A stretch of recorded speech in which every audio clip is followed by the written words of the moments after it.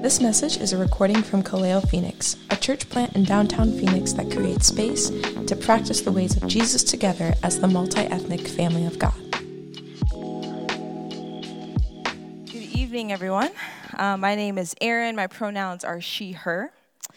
Well, on Tuesday night, Kendall and I were invited to go to dinner with a good friend of his named Adam Thomason. And to give you a little background about Adam, he's a black pastor, writer, justice theologian in his own right.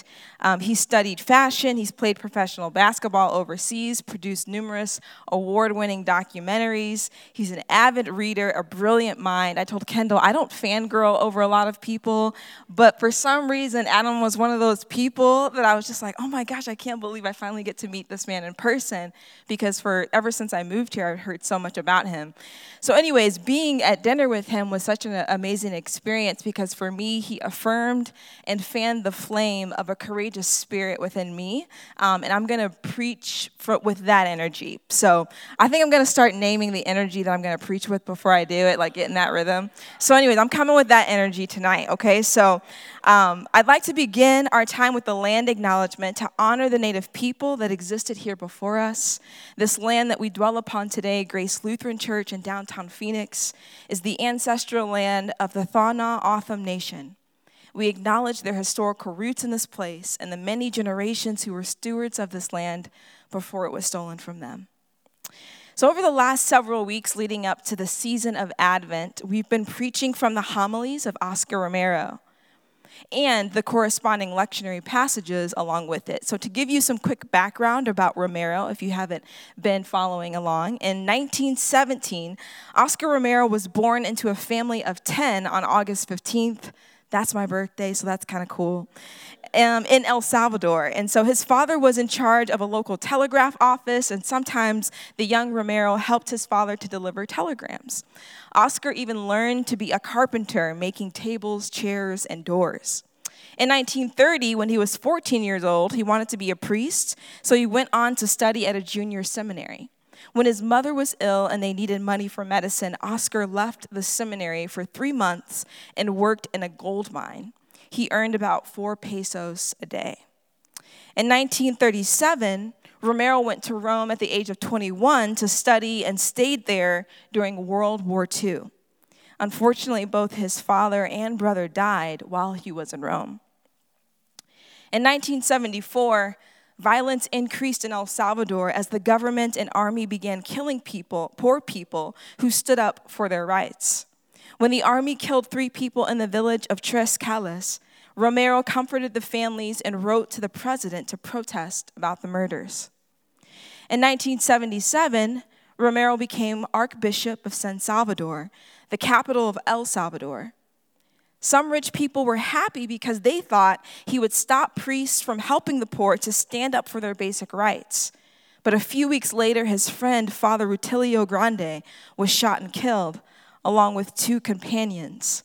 The following Sunday, Romero allowed only 1 mass in the whole diocese at the cathedral, where he spoke out against the murders. This was a significant moment in the life of Oscar Romero. Then from 1977 to 1980, Romero continued to speak out as the violence of El Salvador continued. And every Sunday, his sermon was broadcasted by radio. So now that you have a bit of context, I'd like to read to you a portion from one of his homilies spoken on April 9th, 1978. He says, "A Christian's authenticity is shown in difficult hours. By Christian, I mean every member of God's people, whether a layperson, religious, priest, bishop, or pope. And by difficult hour, I mean those circumstances in which following the gospel supposes a multitude of ruptures with the tranquility of an order that has been set up against or apart from the gospel. I call it a difficult hour because it is very hard to live in it as a genuine follower of the only Lord. It is much easier to keep on following the many easy lords set up as idols of the moment, money, power, prestige, and so on. How easy is it then to make religion a lovely fantasy created from a false interpretation of the gospel or of the church's teaching? Those adorers of idols even go so far as to disparage with slanderous and pernicious criticism those who have the courage to remind them of the true interpretation of Christ's teaching and of their need for conversion. And so conflict arises. There is talk of confusion. The blame for the disorder is put on subversive sermons. Attempts are made to isolate the voice that cries out in the name of the Lord. The church's teaching power is likened to a popular democracy, as though the number of those who speak were worth more than the rightness of what is said. And it is forgotten that mediocrity will always be majority and the courage of authenticity minority. Recall the wide way and the narrow way of the gospel. How necessary in this difficult hour is a conscious docile to the Lord's truth. In this difficult hour, more than ever, is the need for prayer united with a genuine will to be converted. Prayer that out of intimacy with God cuts one off from the confused clamor of life's shallow expediencies. A will to be converted that is not afraid to lose prestige or privilege, or to change a way of thinking when it is seen that Christ insists on a new way of thinking more in keeping with his gospel. I believe, Romero says, that for our archdiocese, if I said that word right, a difficult hour is here and is putting to test the Christian authenticity of all of us who make up this local church. We should not be surprised then that it is a test of authenticity. Not all that glistens is gold.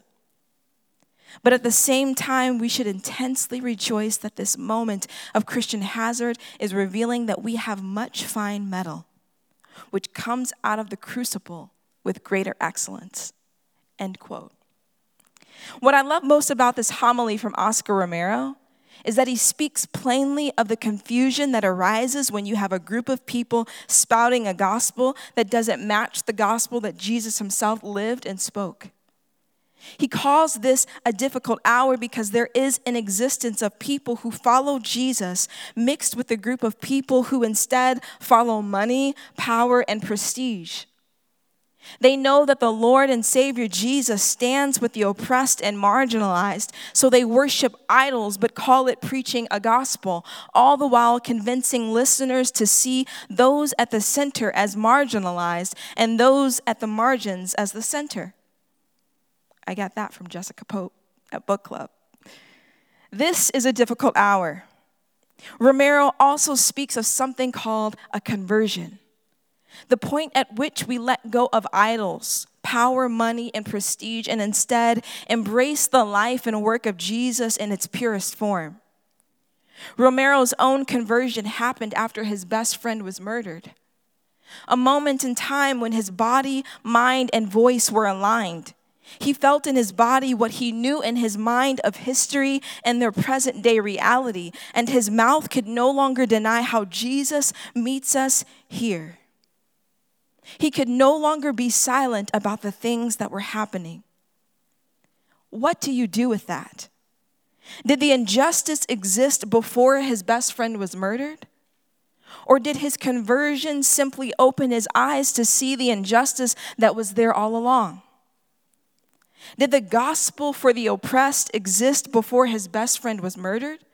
Or did his conversion simply open his eyes to see what Jesus has been talking about all along? Did the gospel change, or were his eyes simply opened? What opened his eyes?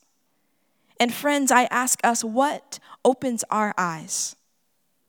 I find it fascinating to think about the type of preacher he was before his friend was murdered.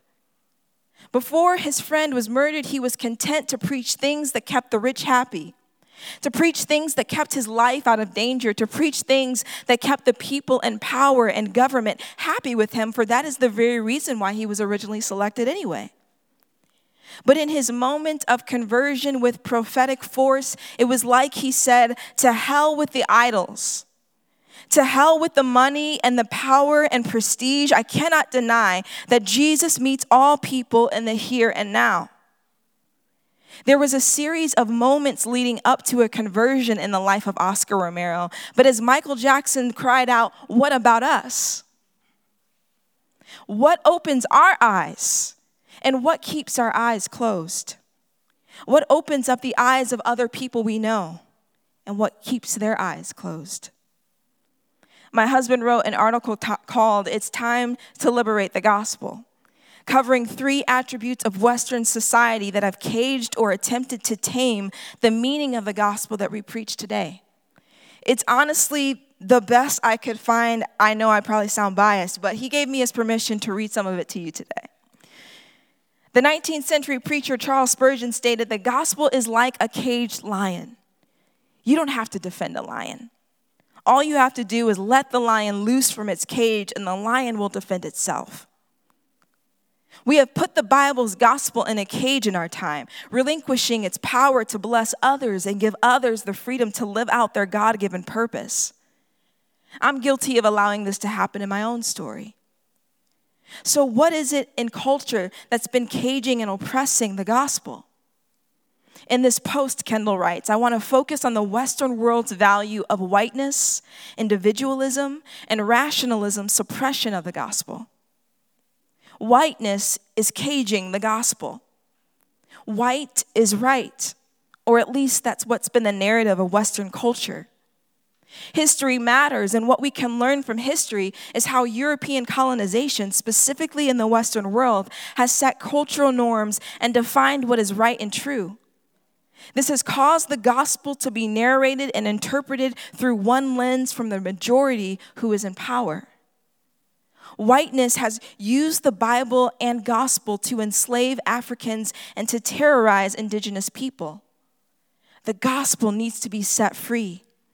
For the last few centuries, the gospel has been confused with the white dominant culture. Sadly, today, when people think of living out the gospel, they think of living out white culture. For many in the United States, the gospel is tied to the dominant white culture in the United States. White leaders have governed the Western world and ordered its systems and structures, which makes minority behavior outside of the norm of society. This means for many minorities, conforming to the gospel is synonymous with conforming to whiteness. Individualism is caging the gospel. Individualism in our culture has led us to seek what it is that we can gain from the gospel personally. This has led many people to only hear and focus on the personal salvation aspect of the gospel. People cling to whatever removes the personal guilt we feel about ourselves and the shameful actions we commit. However, a self-serving gospel is no good news at all. When the focus of the gospel is solely on being saved from our individualized sin, then there is no room to bring justice and health to systems and institutions. Even though there are individual aspects to the gospel, individuality's high emphasis in culture has caused the gospel to be reduced as if you were only to look at one side of a jewel without beholding the entire diamond. And that's exactly what Chris spoke about to us last week. Kendall goes on to write, an individualized gospel traps the whole gospel and puts an overemphasis on individual sin, making you far from and how Jesus' death allowed you to be good with God. A true holistic gospel will push someone to discover how they make their faith more an individualized matter, but search for ways they can be a blessing to those around them, especially those who are in the margins of society. Rationalism is caging the gospel.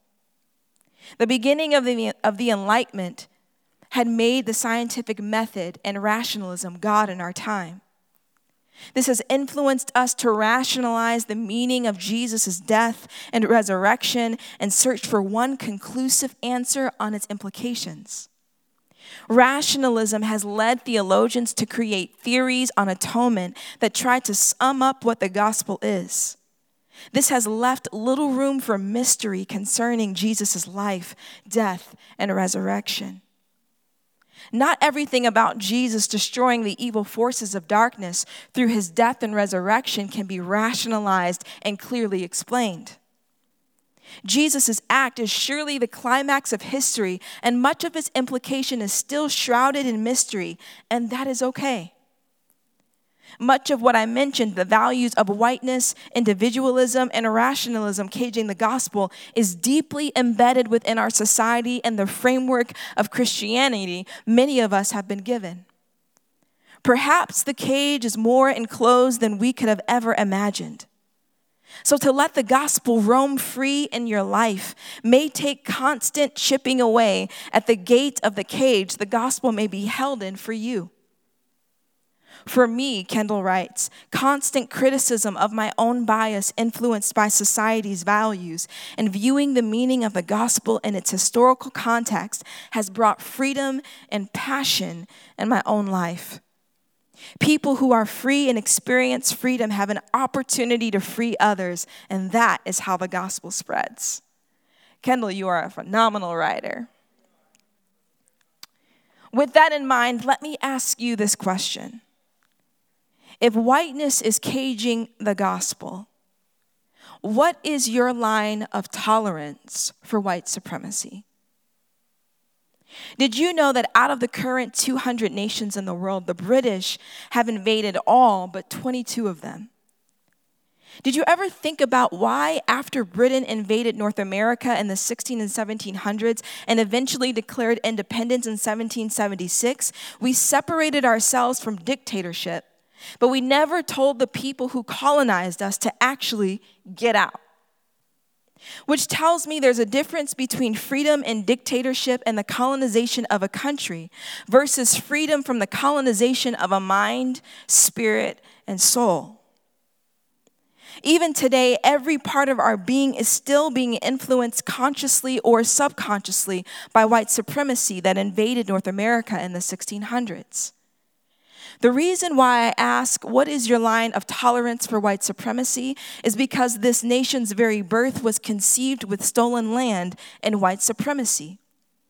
Even in the way we practice our faith, we are still coming up against the colonization of mind and spirit, fighting against dominance and control, and trying to sort through white supremacy's interpretation of Scripture, which upheld over 400 years of slavery and free labor on stolen land. So what is your line of tolerance?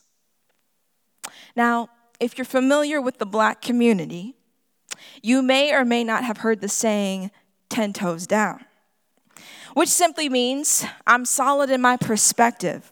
I said what I said, what I said, what I said, and ain't nobody gonna change it.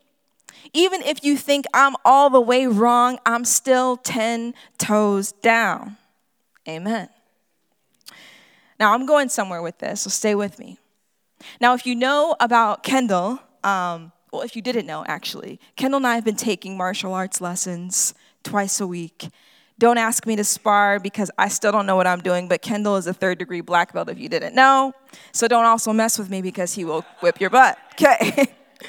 I am getting better, though. But once a week, our grandmaster actually guides us through something called Qigong, which is a slow movement exercise developed in China thousands of years ago as part of a traditional Chinese medicine.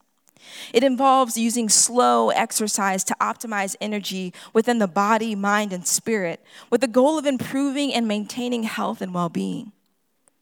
While doing this practice, our grandmaster talked about the importance of scrunching your toes down into the earth while you do Qigong, because it is a form of rooting yourself to the energy that is supplied in the earth.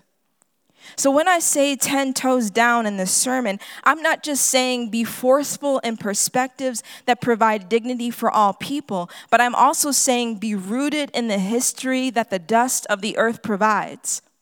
Be rooted in the history of your ancestors. Let the stories of truth and our lived experiences provide energy to stand 10 toes down in the perspective of a gospel that you know to be true.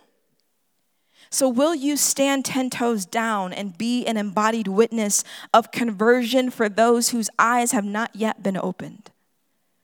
Will you stand 10 toes down and tell white supremacy to get out to get out of your mind, your perspective, the way you make decisions, censoring the way you talk, the way you carry yourself? Will you tell white supremacy to get out of the way you care for yourself? Now, I'm not saying that white people must get out, because we exist as a multi-ethnic community with plenty of white people here, as you can see.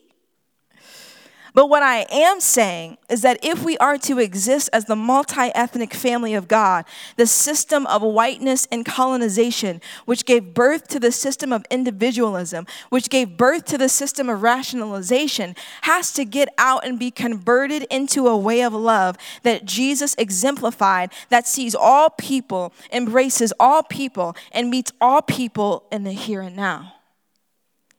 As Dr. King said to a black audience in the civil rights movement, I come here tonight to plead with you. Believe in yourself and believe that you're somebody. I said to a group last night, nobody can do this for us. No document can do this for us. Not even an Emancipation Proclamation can do this for us. Nor can a Johnsonian civil rights bill do this for us. If the Negro is to be free, he must move down into the inner resources of his own soul and sign with a pen and ink on self-assertive manhood his own Emancipation Proclamation. And what I am saying to you today, multi-ethnic family of God who practices the ways of Jesus together, we are present here in the oldest church in downtown Phoenix, sitting in a sanctuary with pews that seat at times both white and black, Asian and Pacific Islander, Puerto Rican and Mexican, Guatemalan and African. Will you dig deep into the inner resources of your own soul and sign with pen and ink that you will not go back to bowing down to white supremacy? In the spaces you occupy, will you with prophetic force push back against the line of tolerance for white supremacy? Somebody say 10 toes down. Luke 24:13-35 is the corresponding lectionary passage to Oscar Romero's homily, which we read earlier tonight. And Michelle Beth Dinker summarizes it very well. This story offers a glimpse of Jesus and his disciples after the first Easter. The story begins with two of Jesus' followers on the road between Jerusalem and Emmaus. One is named Cleopas, and the other is not named and might be his wife. It is no accident that the first place the risen Jesus shows up in the Gospel of Luke is on a road. Suddenly, Jesus appears on the road and asks, "What are you discussing with each other while you're walking along?" And what Cleopas and his companion are discussing is the news, specifically political news. Jesus has just been crucified, and in the Roman Empire, crucifixion was deeply political. Like many today, Cleopas and his companion have lost hope in the face of this political news. He declares in the past tense, "We had hoped Jesus would be the one to redeem Israel." They have heard that Jesus' tomb is empty, but they do not believe it. And they spoke with great sadness, discussing these things, and continued to walk.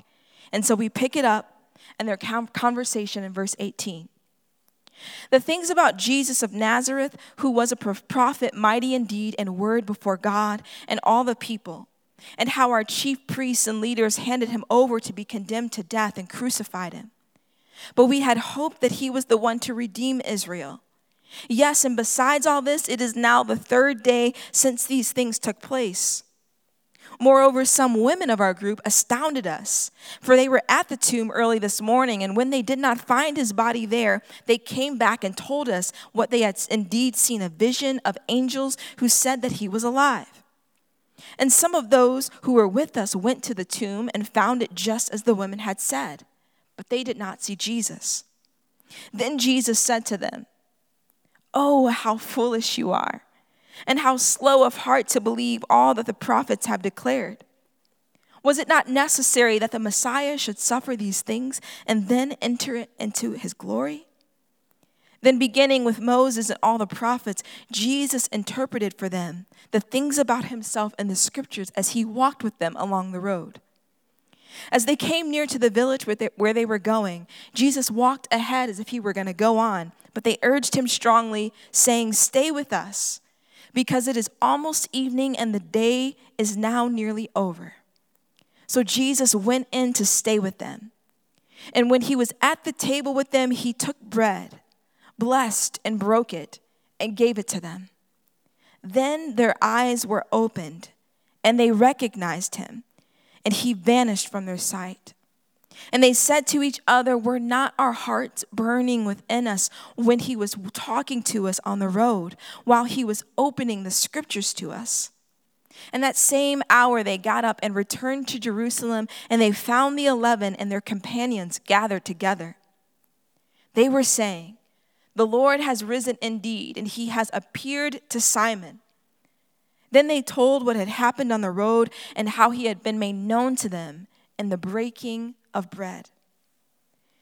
What I love most about this passage is that in the height of political confusion, disappointment, and despair, Jesus' place of conversion is at the table.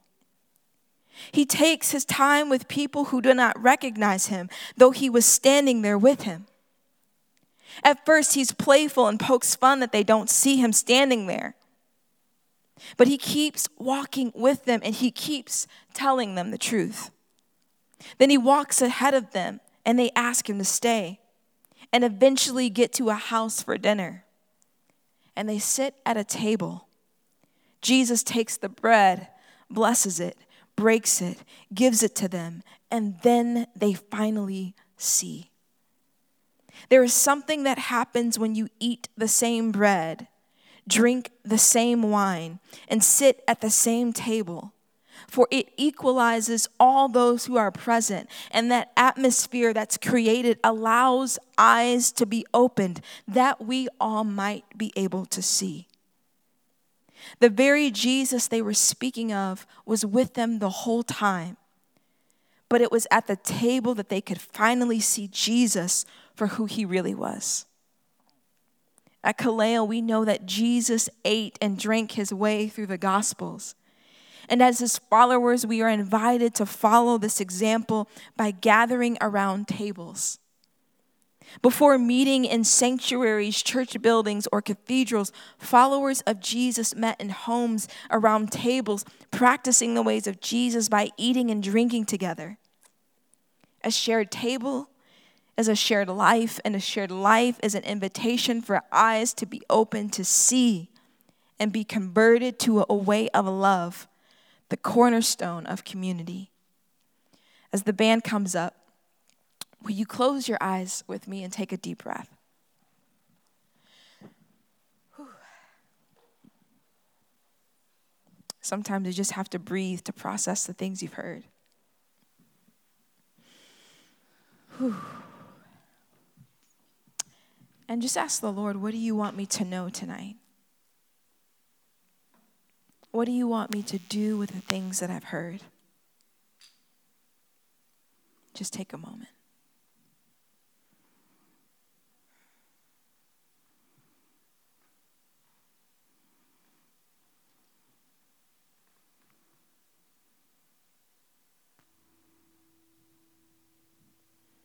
And imagine yourself in that story.